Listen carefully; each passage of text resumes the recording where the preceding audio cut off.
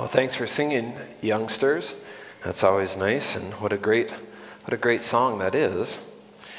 It made me laugh when Melissa picked that Amazing Grace variation we were singing at the youth retreat. We were leading some music there, and we were going to do Amazing Grace, My Chains Are Gone, that kind of newer version of the song, and I was kind of leading or getting us started on a lot of the songs, and I started singing that version of Amazing Grace instead of the song everyone else was trying to play and sing, so that was fun.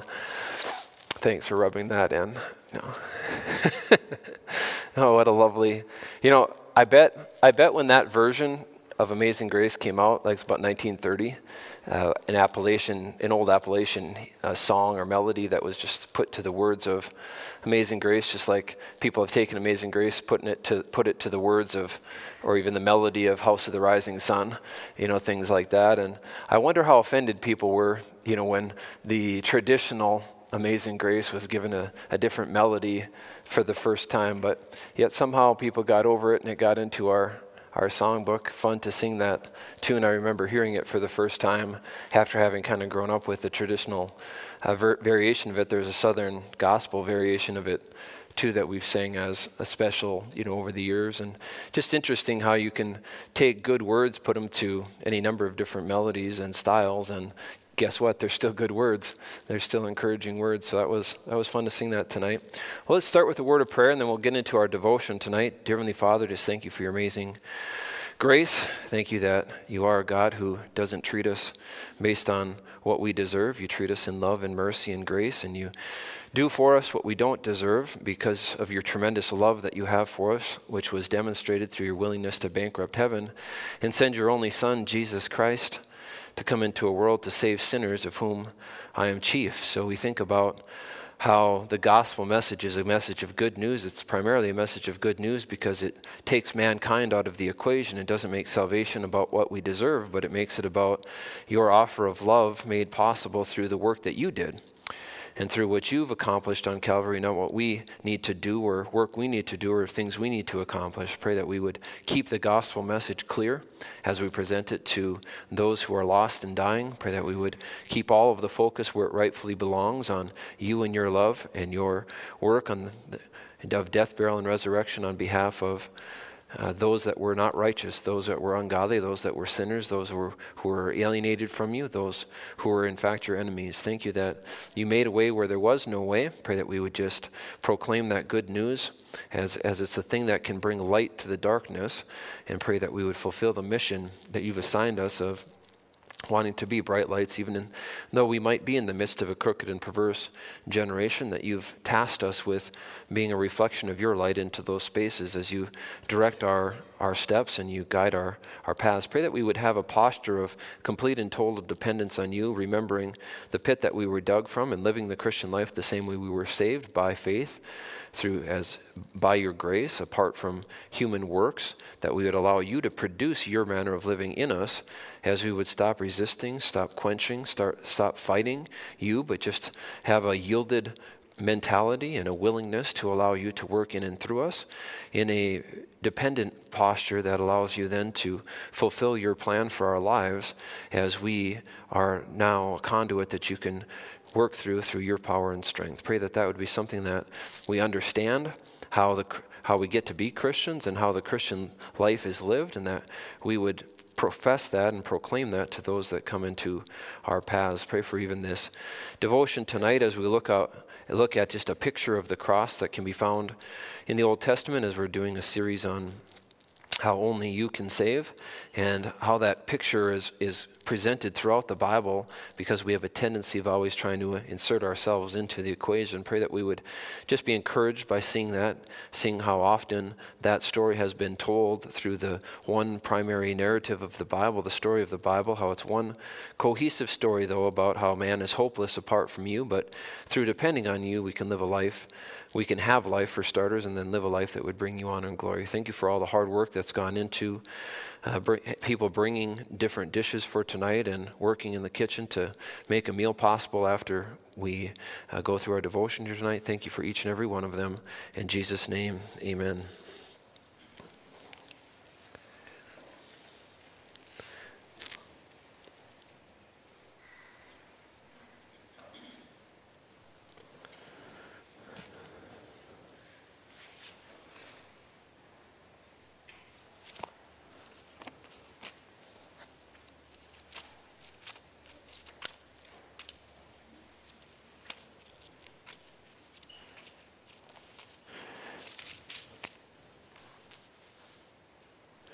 All right.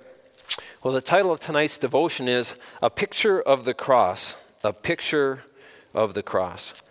Now, as I mentioned even in my prayer, the Bible is ultimately one cohesive story communicated by God through human writers. The Bible's not a collection of Christian moral values and principles. It's not a collection of stories that just happens to be thrown together.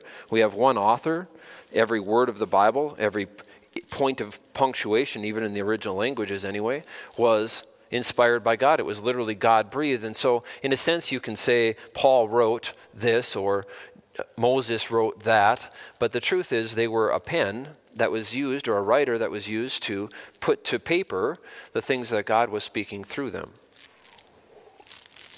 But because it's one author, it's one story being told by a sovereign, all-knowing God, naturally the Bible has a lot of the same features that we would find in any story. It has a beginning, it has a middle, it has an end, it has points that are trying to be made, it has characters, it has protagonists, it has antagonists. Young people, just wake up here. Who knows what a protagonist is? Who's got that far in school? Okay, let's try the opposite, because they're opposites of each other. Oh, we got one here. Okay. How about antagonists, if they're the opposites of each other? What does every good story have? We've got another hand behind you. Go ahead. Yeah, a main character, if it's a protagonist, it would be like the hero of the story, right? The good guy, so to speak, the one that we're kind of rooting for in the story, and then the antagonists would be the ones who are kind of hindering that, or kind of the villains in the story, right? So in any event, the Bible has those kind of things, and if we talked about it enough, we would be able to identify some of the points that the Bible is trying to make. We'd be able to identify sort of the chronology of how the story of the Bible unfolds, how it has a cohesiveness to it, because again, it's written by one author. It's intended to be read. God wrote it for our benefit, and it's to our shame and detriment that we don't invest in it, that we wouldn't read it. Imagine that the Creator God and all-powerful sovereign God of the universe communicated to us a story that was a way of revealing himself, but was actually a story that was focused on man in many ways too. It put the primary focus on God and who he is, but in doing that, it effectively communicated how that God would interact with his creation, specifically though mankind, and how God would make a way for those who chose to live life in rebellion and rejection of him to be made right with him, so that there could be a restoration that would take place, as we have sort of paradise lost and we have this estrangement where we're alienated from God. But then there'd be the story of how God in his love wouldn't be okay leaving those he loves so much in a state of separation from him, but he'd want to make a way for man to be reunited with him. And so we think about how the story unfolds, whether as you're starting from Genesis and you're working your way specifically toward the cross, but then even from the cross to the eternal state where we'll be with God for all of eternity, or we'll be separated from God for all of eternity. It's one cohesive storyline, though, about how man can be made right with God, or how man can be redeemed. And so in that sense, we have the normal kinds of things that story have. Like any true story, the Bible follows a timeline chronologically. It builds towards a climax. It's full of foreshadowing and symbolism. So in a good story, do they kind of leave you, tell you right away how the conflict is going to be resolved? No. They want you to do what? Calvin? Basically to have it more suspenseful. That's it. Get hooked. They want to get you hooked. They want to have you keep reading, right? If they just told you right away how the thing would end, the punchline of it, you'd have a pretty short story, right? And so the climax of the Bible isn't given right away. It's all building towards what, you start with this idea that God has to reconcile or fix or undertake to deal with this estrangement between man and him as a result of sin, getting in the way and creating this barrier of separation between man and God. So God could right away, he could have from the first pages of Scripture say, this is what happened, then turn the page in chapter 4 of Genesis, he could have said, and this is how I fixed it, this is the solution to that. That's not how he chose to tell his story, because he wanted to reveal a lot more about man and man's character and man's need. He also wanted to reveal a lot more about himself and why he was a God worth trusting, a God worth depending on, a God worth following. And so, if you're the one writing the story, guess what? You get to decide how it gets told, right? But the Bible is like most stories where the climax isn't right away. There's symbols and there's foreshadowing that kind of hints. Kids, foreshadowing is just like little hints that the author would put in the story to kind of give you a little bit of an idea of what might be coming. And sometimes there's a twist, and they try to get you to think it's going to go one way, and then there's a twist in it, and it actually ends up a little bit different. But the Bible has all of this foreshadowing and symbolism that's building towards the climax. And in the Bible, the climax is, as far as I'm concerned, it's the redemption that is finally culminates in the final redemption made possible through the person and work of Jesus Christ on Calvary. So the biblical narrative, it climaxes there with the sacrifice of Jesus Christ. And his future sacrifice, it's hinted at, it's foreshadowed, it's predicted prophetically in several places in the Old Testament. So we have considered several of these hints or these illustrations in our series, Only God Can Save, how God was showing how this whole thing was going to work out. And we, having studied some of the Bible, gone to Sunday school and whatever, we kind of know how it works out, but have we actually read that? So we've been going through and pointing out that throughout the Old Testament we can see different illustrations and symbolism and foreshadowing and hints and illustrations about how only God can save, how man has this problem where as a result of his sinful nature and his sinful choices he's been separated and estranged from God. And if something isn't done to resolve that because the penalty for sin is death, that he'll have to remain forever separate from God, which ultimately means a future, an eternal future, in the place that God made for sainted and the fallen angels, the lake of fire. He'll have to be forever separated from God. So that will be his right or just penalty for having chosen sin and rebellion against God.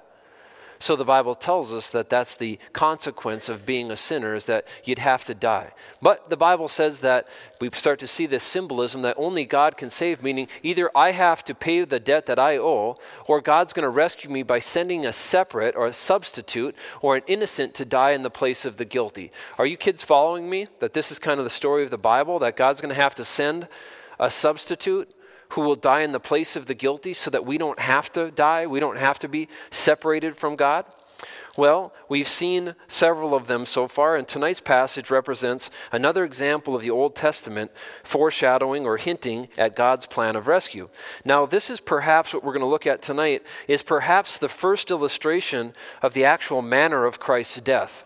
So we have this idea that there's going to be a coming Redeemer, that God's going to have to make a way, a permanent way, to deal with man's sinfulness through the substitutionary death of another in the place of the guilty. It's pictured through temporary coverings for sin that we've seen in the form of animal sacrifices, in the form of animals who had to give up their lives so that sinful man could be clothed in the skin of those animals. We saw that in the very early chapters of Genesis. And so we've been seeing some of this. We see how man couldn't save himself in the flood. There was only one ark provided. God's the one who provided a way of rescue. There was one door. There was only one way to be rescued. That man had a choice to make. Would he trust God in God's provision and God's salvation? Would he walk through that door in faith, or would he not? And of course, we know 8 souls were saved from that flood.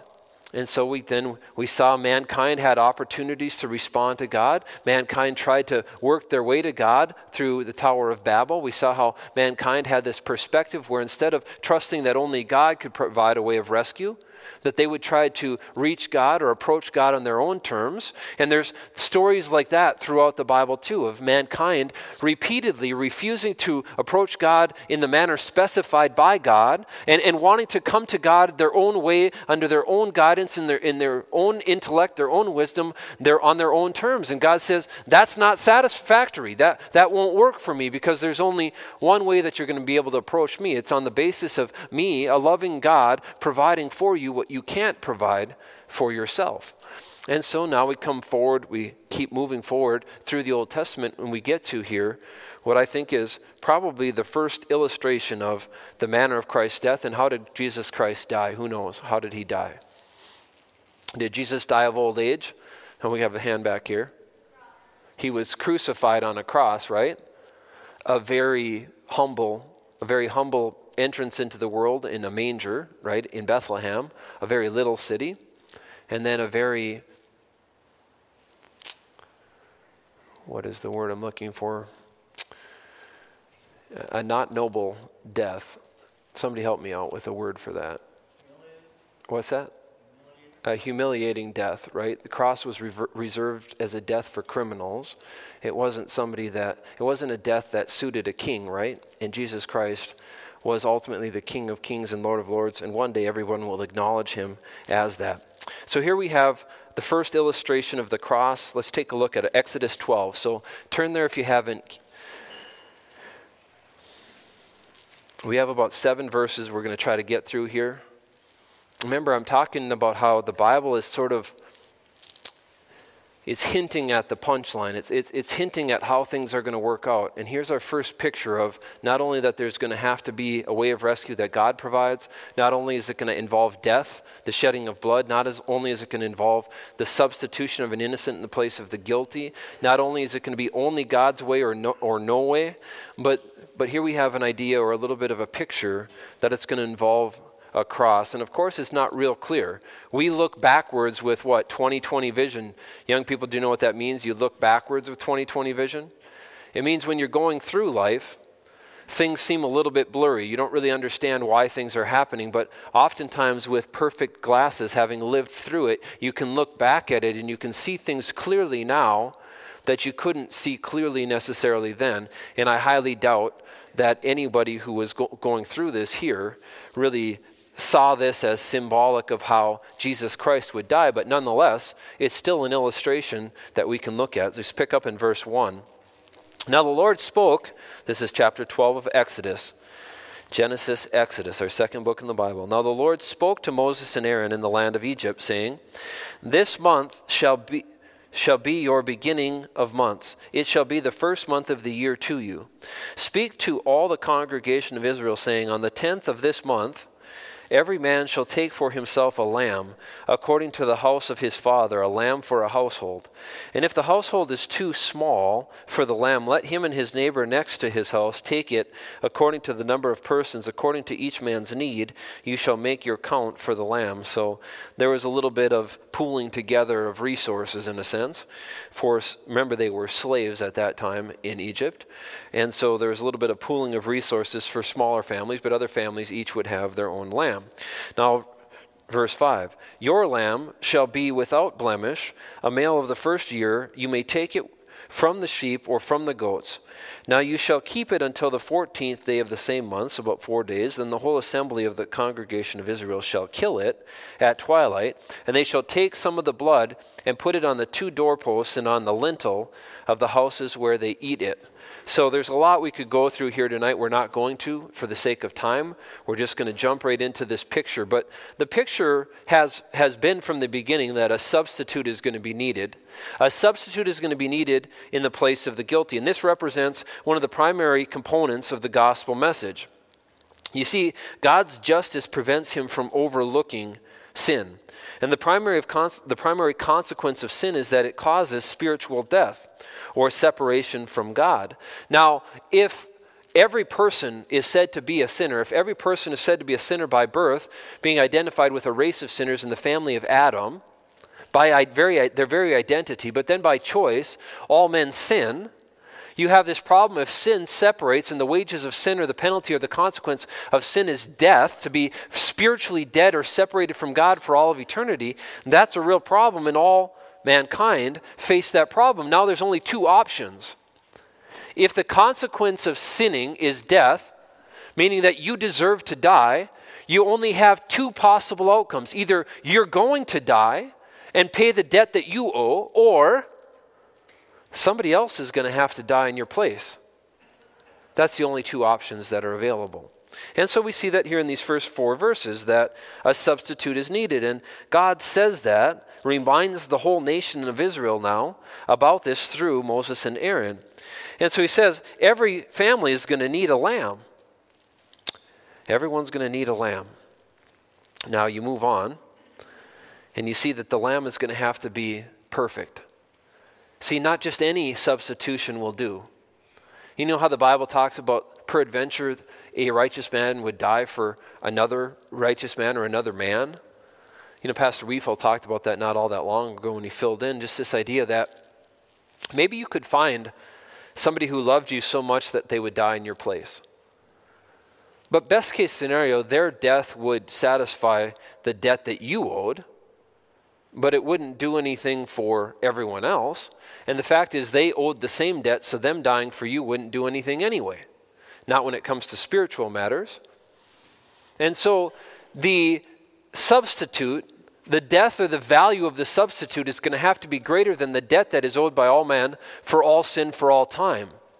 And that's why all of this sacrificial symbolism, it was just that. It was symbolic. It was a temporary picture or a temporary covering for sin, but it wasn't the final sacrifice for sin, because all of the blood of bulls and goats in the world couldn't atone for sin in a permanent way, we're told by the writer of Hebrews.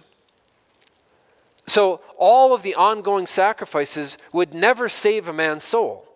They were just a way of man recognizing and acknowledging what God had said, that God was going to have to provide a sacrifice or a substitute in the place of the guilty. And it was a response of faith to say, I'll take God at his word, and I'll trust that God is going to have to do for me what I cannot do for myself. Even though I don't understand exactly how he's going to do that, the only way I can be made right with God is on the basis of God providing a way to deal with my sinfulness apart from human works as a result of his love and through his grace and mercy. That has always been how mankind could be made right with God, by responding to the truth in front of them and taking God at his word.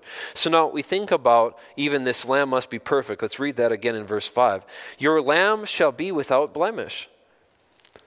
Now we're told that the Lamb of God was without blemish and was without spot. He was the sinless, perfect, final lamb, the last lamb, but he was a perfect lamb.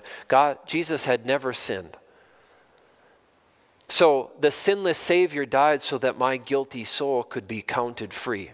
Counted just means to be determined to be free, or viewed by God as being in a right standing with God on the basis of what Jesus Christ had done to take my sin off of me, to pay my debt, so that my account could be in a right standing with God the moment I would put my faith in the finished work of Jesus Christ. At that very moment where I was persuaded or convinced to trust in what Jesus had already done for me, by paying my debt, and I put all of my eggs in that basket of faith, apart from human works, apart from human rituals, apart from anything else. The moment I decided to do that, I received Jesus Christ. That moment I was sealed, I was saved, I was adopted, I was placed into God's family, and he said, I'll never let you go. Now that was true at a moment in time in the Old Testament where a man was justified or regenerated through faith apart from works. We're told that about Abraham looking backwards in Romans chapter 4, verse 5. Now to him that does not work, but instead believeth on him who justifies the ungodly. Who justifies the ungodly?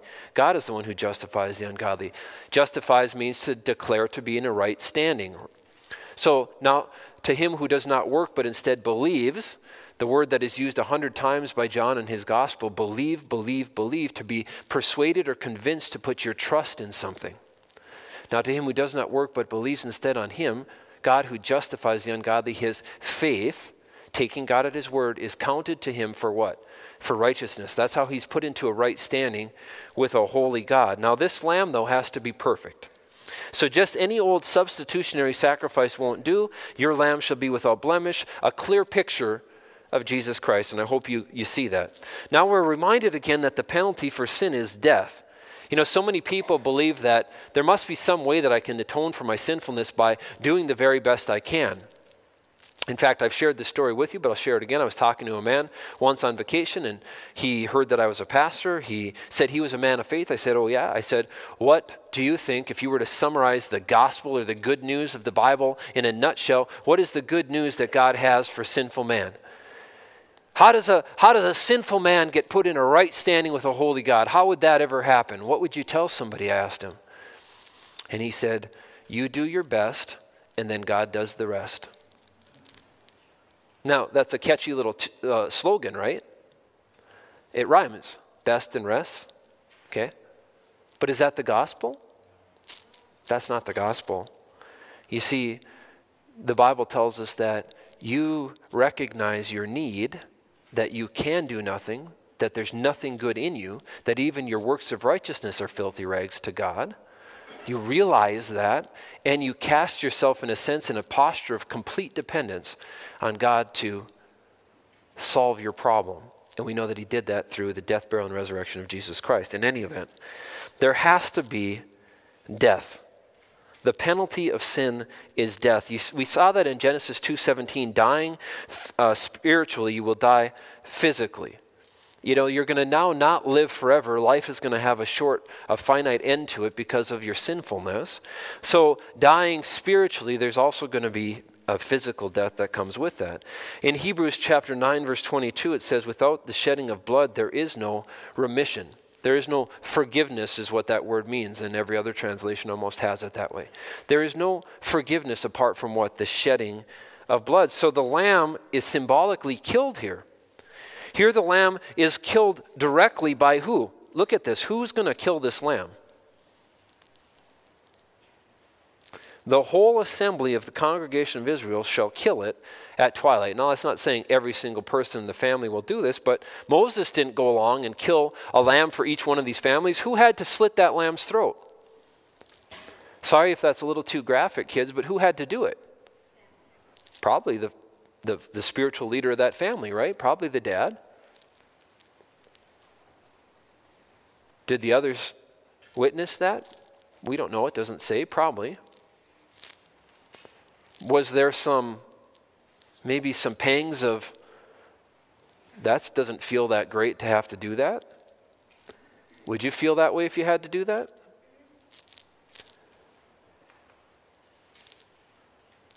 Would it really hit home with you that you're a sinner? That something innocent is going to have to die as you watch the lifeblood flow from that innocent lamb? Would that really hit you hard, do you think? Well, that's what's happening here. And I don't want to dwell on this, but you adults who are interested in this, go read Leviticus chapter 1, especially verses 4, 5, 6, right in there.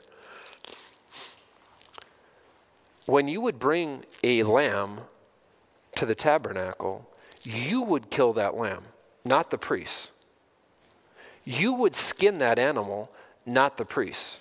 The priest, you would cut up that animal, not the priest. The priest would then go through the different symbolic rituals that were associated with the tabernacle with the parts. But you would be the one, it says. Now, I haven't really studied it enough, but that's what it says in the instructions that are first given to the nation of Israel about the ceremonial law. You would be the one doing it. And I wonder if that must have had a significant impact on people. It really must have. You can't pass this off on someone else. That's the takeaway, kids. Your parents' faith can't save you. You have to see that you have a problem, that you deserve to be separated from God, and that you need to put your trust and confidence in what Jesus Christ did for you personally. Your parents' faith, your parents' church attendance, your Sunday school attendance cannot save you. Your trust, being convinced I believe that's true. Just like I could tell you anything. And if you believed it was true, that's it. It's not hard. If I tell you I have a chainsaw in the back of my truck, if you believed that was true, you would be exercising faith. Now that's a very small thing, but faith isn't really complicated. It's to accept that something is true. If you believe that you're a sinner and that Jesus died to pay your sins, you are saved. There's no wondering about it.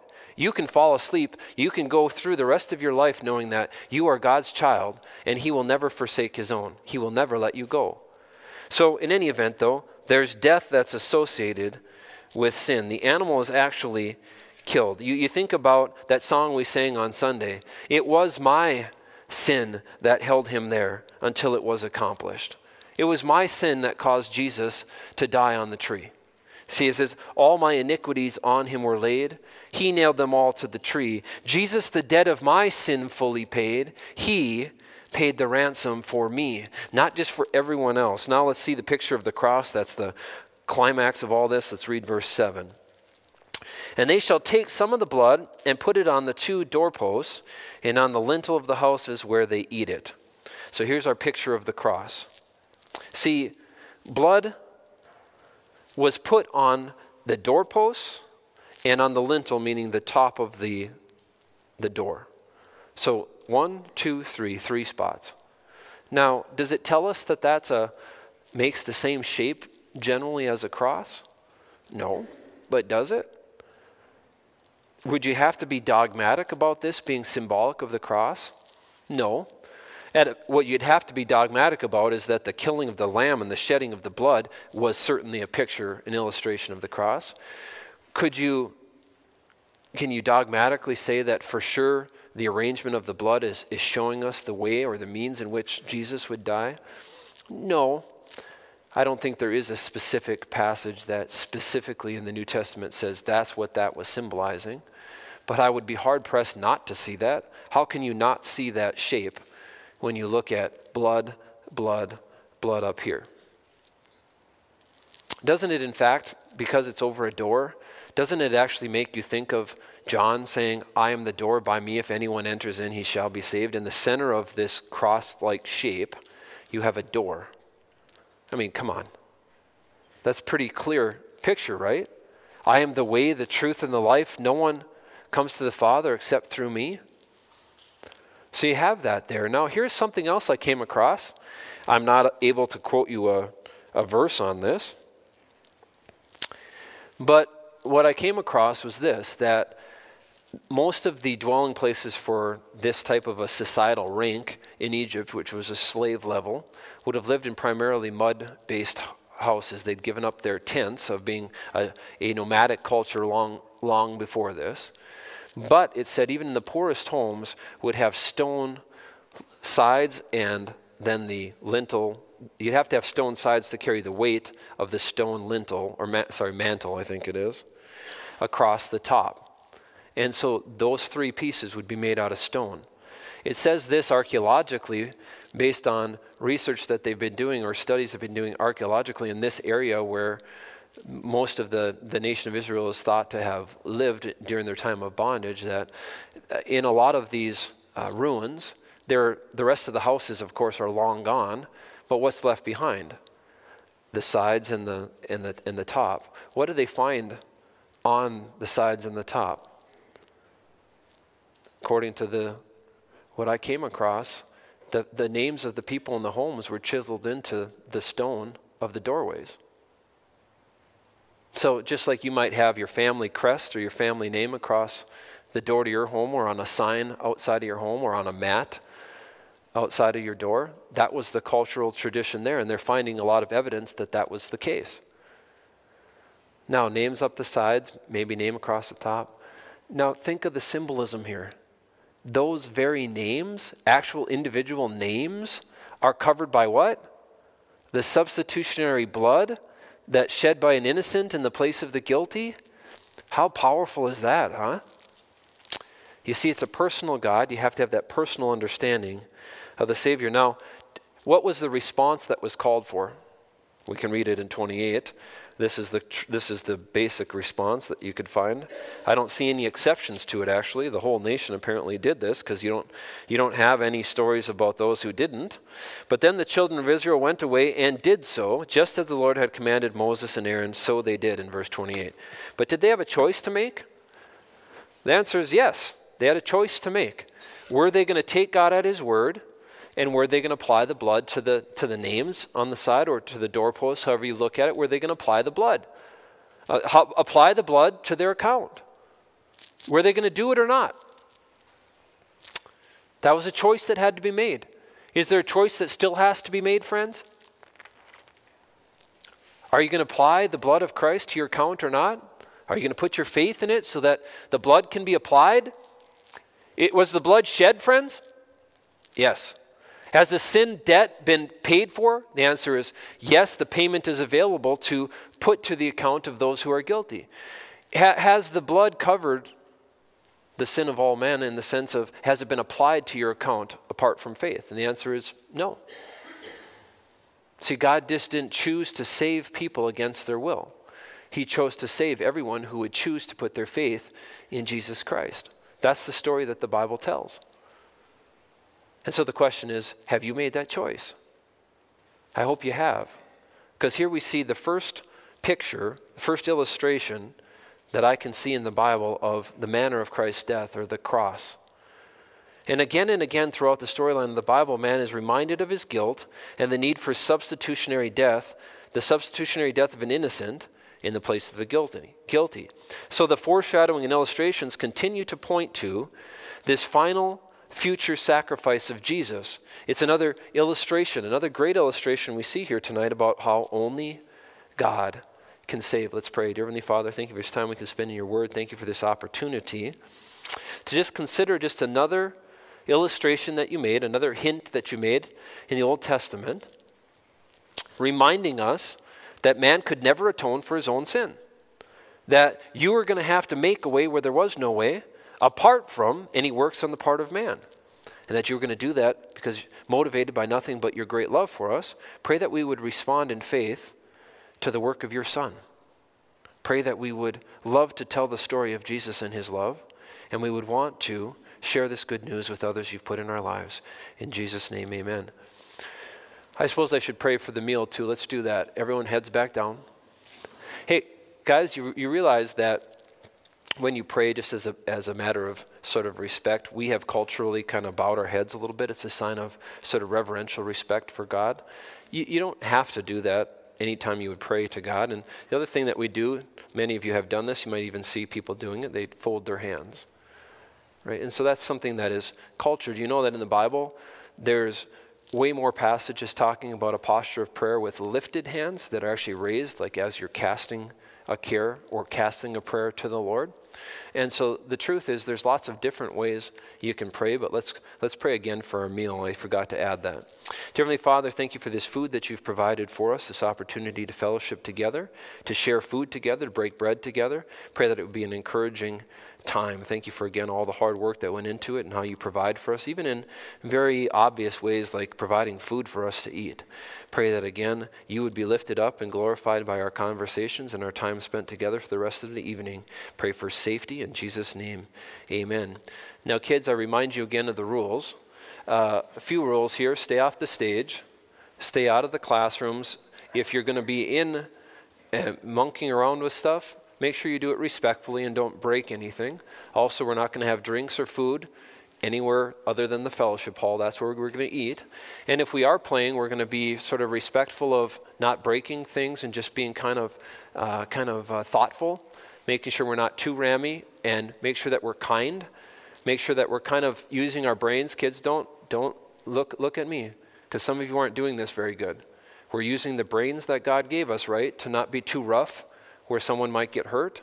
We're also not excluding people. We're making sure everyone is allowed or is invited to come play with us. And we're just trying to use a little bit of common sense about not knocking an older person over or running around in too destructive of a way. Does that make sense, kids? Okay, so let's have fun tonight, because that's what we do, why we do this church fellowship night. We do want to have fun. I'm not trying to make you think there's too many rules, but let's use a little bit of common sense that God gave us to adults. That applies to you too. All right, you're dismissed.